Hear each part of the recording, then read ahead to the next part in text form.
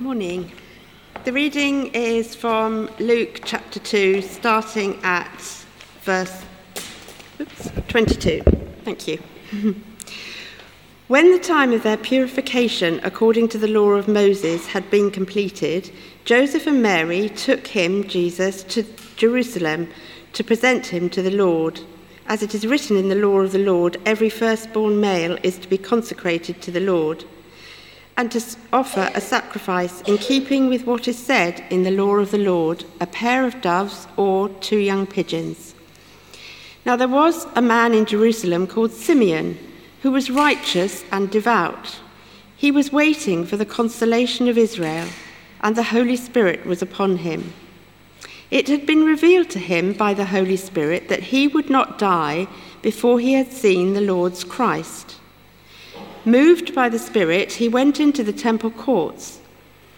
When the parents brought in the child Jesus to do for him what the custom of the law required, Simeon took him in his arms and praised God, saying, "Sovereign Lord, as you have promised, you now dismiss your servant in peace.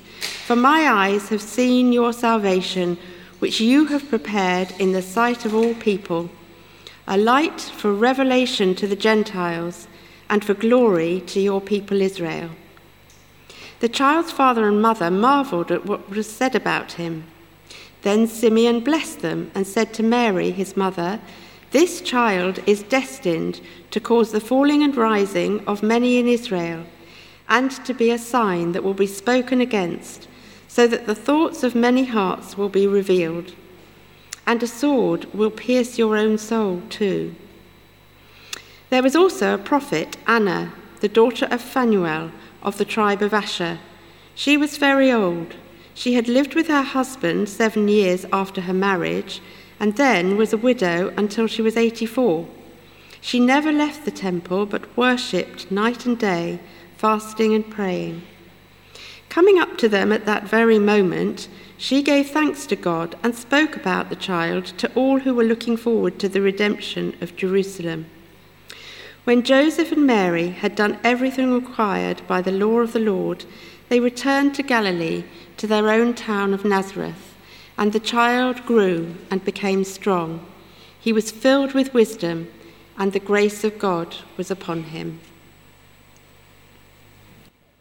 Thank you so much, Belinda. It's great to be with you this morning, rushing up from Quakers Road. We've had a lovely breakfast service down there.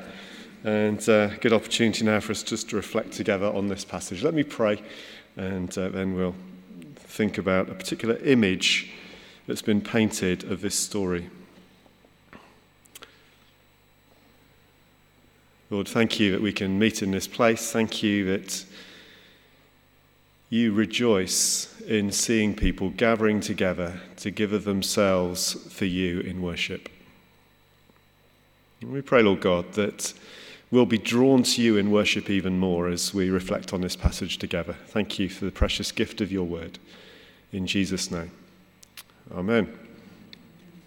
Amen. I don't know if people have got a particular image, particular picture that is really important to them. Perhaps in their home, maybe you've got a particular painting, perhaps that's been in the family for a generation or two, or perhaps there's a particular family photo, or a scene from somewhere you've visited in the past on a holiday, or where something significant in your life happened. Maybe it's a wedding photo, maybe it's a graduation photo. I guess all of us will have some sort of favourite image. Well, this is one of my favourite images about to appear on the screen. And if you can't see it very well, I've got a few copies as well. So if anyone's feeling they'd like a close-up special on this one, do indicate, and I'll bring them round at various points during the next 15 minutes. This is a painting by someone called Jan van 't Hoff. He's a Dutch painter. He's in his early 60s. He lives in Dordrecht in Holland. And it's a painting I only came across 5 years ago.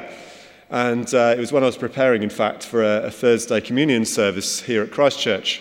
And I just thought this incredibly powerfully evocative image of this particular scripture passage from Luke chapter 2 and the presentation of Christ in the temple And so at the time, I printed off a small copy of that and I've got it on my notice board back at home.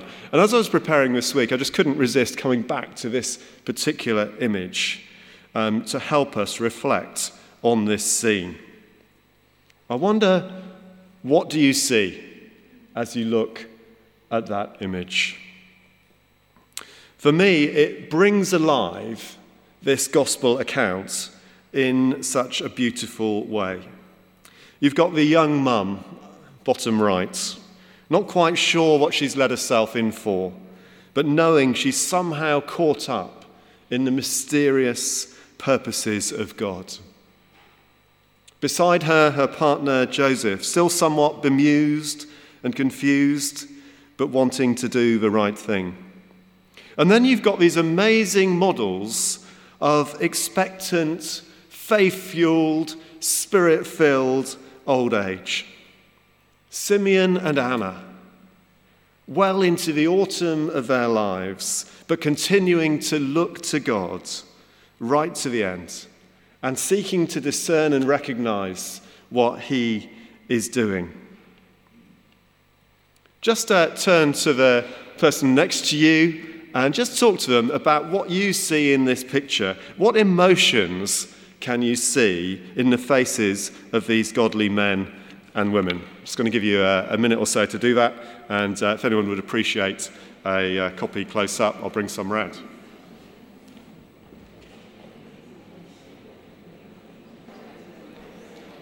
Okay, I wonder if folks are happy just to share. You'll need to shout out so that we can hear you. But what sort of emotions do you see in these images of these individuals? Anyone? Perhaps raise a hand just to indicate you're going to shout out. Great. Joy. Yeah, there's real joy, isn't there, Francis? Joy, more joy. Contentment. Yeah. Adoration.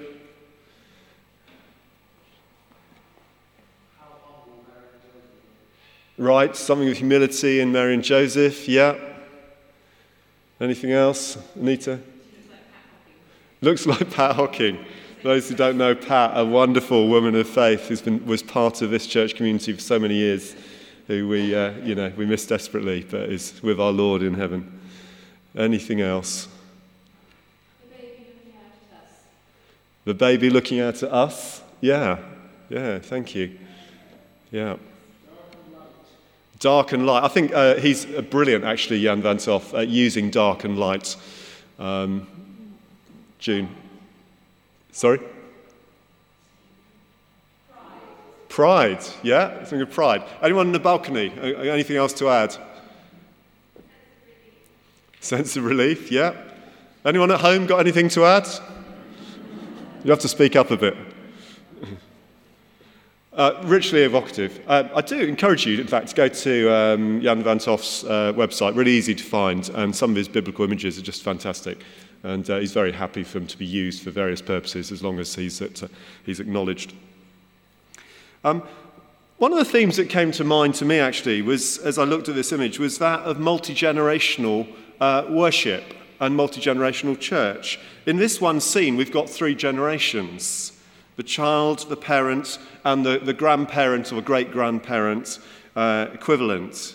And what a richness there is when different generations come together in worship. And obviously, in this case, the focus of the worship is the child, the baby. But you get my point. Here in the temple, you've got the wizened Simeon and Anna, who are taking encouragement from the example of the young couple seeking to be obedient to God, bringing him in obedience to the temple in line with the rights and expectations of the Jewish law. And at the same time, you've got Mary and Joseph, who can't fail to be inspired by the ageless faith and vitality of these aged worshippers. And at the centre, the baby Jesus, as we've recognised, looking out at us, helpless, vulnerable, but the one who would be the hope of the nations, saviour to Jew and Gentile alike. And I think we underestimate at our peril the value of meeting together with others of different ages, different backgrounds, sharing together, learning together, growing together, bringing our different experiences, our different life and faith journeys. And we're very privileged, actually, here at Christ Church, aren't we, that we have got a multi-generational church. There are so many parishes in this diocese where the age profile is quite narrow. And we haven't got that breadth of experience and that learning and growing from one another across the ages. I know for a fact that here at Christ Church that older members of the congregation draw inspiration from the younger generations, from their vitality, their faith, their enthusiasm, their service. I saw something of that in the Songs of Praise piece with the tree planting. But also our young people, they're looking for role models. They're looking for people they can aspire to emulate, looking for people of wisdom, of integrity and faith. We need one another. We're enriched by one another. And here in this scene, for me, there's a sense of the enrichment that comes from meeting together. But another phrase that came to mind for me as I was looking at this picture and reading this passage was that of lost in wonder, love and praise. People use the word adoration and joy, didn't they, in response to what they've seen. At the centre of our reading, as in Van 't Hoff's image, is the baby Jesus, innocent, helpless, vulnerable, seemingly oblivious to all that's going on around him, all the fuss. But he is the long-awaited Messiah. He represents the longing of the ages, the hope of the nations. And in the place of worship, Simeon delights in taking him in his arms and lifts his voice in praise. Mary and Joseph marvel at what is said about him. And Anna the prophetess gives thanks to God and witnesses to all around. A joyful response to being in the presence of the Messiah and to grasp just a little of the mystery and the purposes of God. It's one simple scene. It's an everyday family sort of scene in one sense, near the start of a life that would transform the world. And what a privilege it is that we are invited into that scene too. And maybe you can identify with Mary or Joseph, obeying and marveling at what is before them and all that they've been caught up in. Perhaps you identify with Simeon, rejoicing and reflecting. Simeon's been waiting. He's had a sense of something about to happen. And here's the fulfillment of that. Or maybe you identify with Anna, giving thanks and speaking out. Or maybe you stand more remote. Maybe you're looking at this scene and wondering, what is it all about? I'd like to be more engaged with it, but at the moment I'm not. But God invites all of us into this scene, as in any gospel scene. We're invited to participate and invited to respond with worship and with service. As I said, Jan van 't Hoff paints lots of biblical scenes. And on his website, he writes this: as a teenager, I realized I had been given my talents to use for God's glory. And after that, he puts this verse. It's from 1 Peter 2, verse 9. It is my calling and desire to praise him who called me out of darkness into his wonderful light. To praise him who called me out of darkness into his wonderful light. There's a powerful use of light and darkness in this image. And what a privilege it is for us to be caught up in God's purposes and to respond with wonder, love and praise, praising him who called us out of darkness into his marvelous light. We all have gifts. We may not have the gifts of Jan van 't Hoff in terms of artwork. I certainly haven't. But we're called to recognize the gifts that God has given us and to use them for his glory as an act of praise, as an act of worship. And as we meet with Jesus, as we're caught up in his purposes, to be lost in wonder, love and praise. The danger is, of course, that we're just far too busy and we're running around doing lots of, really worthy things, maybe in Jesus' name. But we miss out on that wonder, love and praise.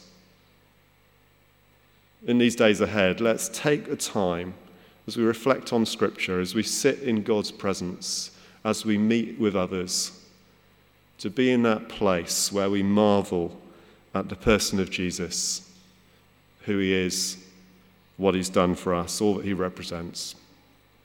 Amen. Let me just pray for us.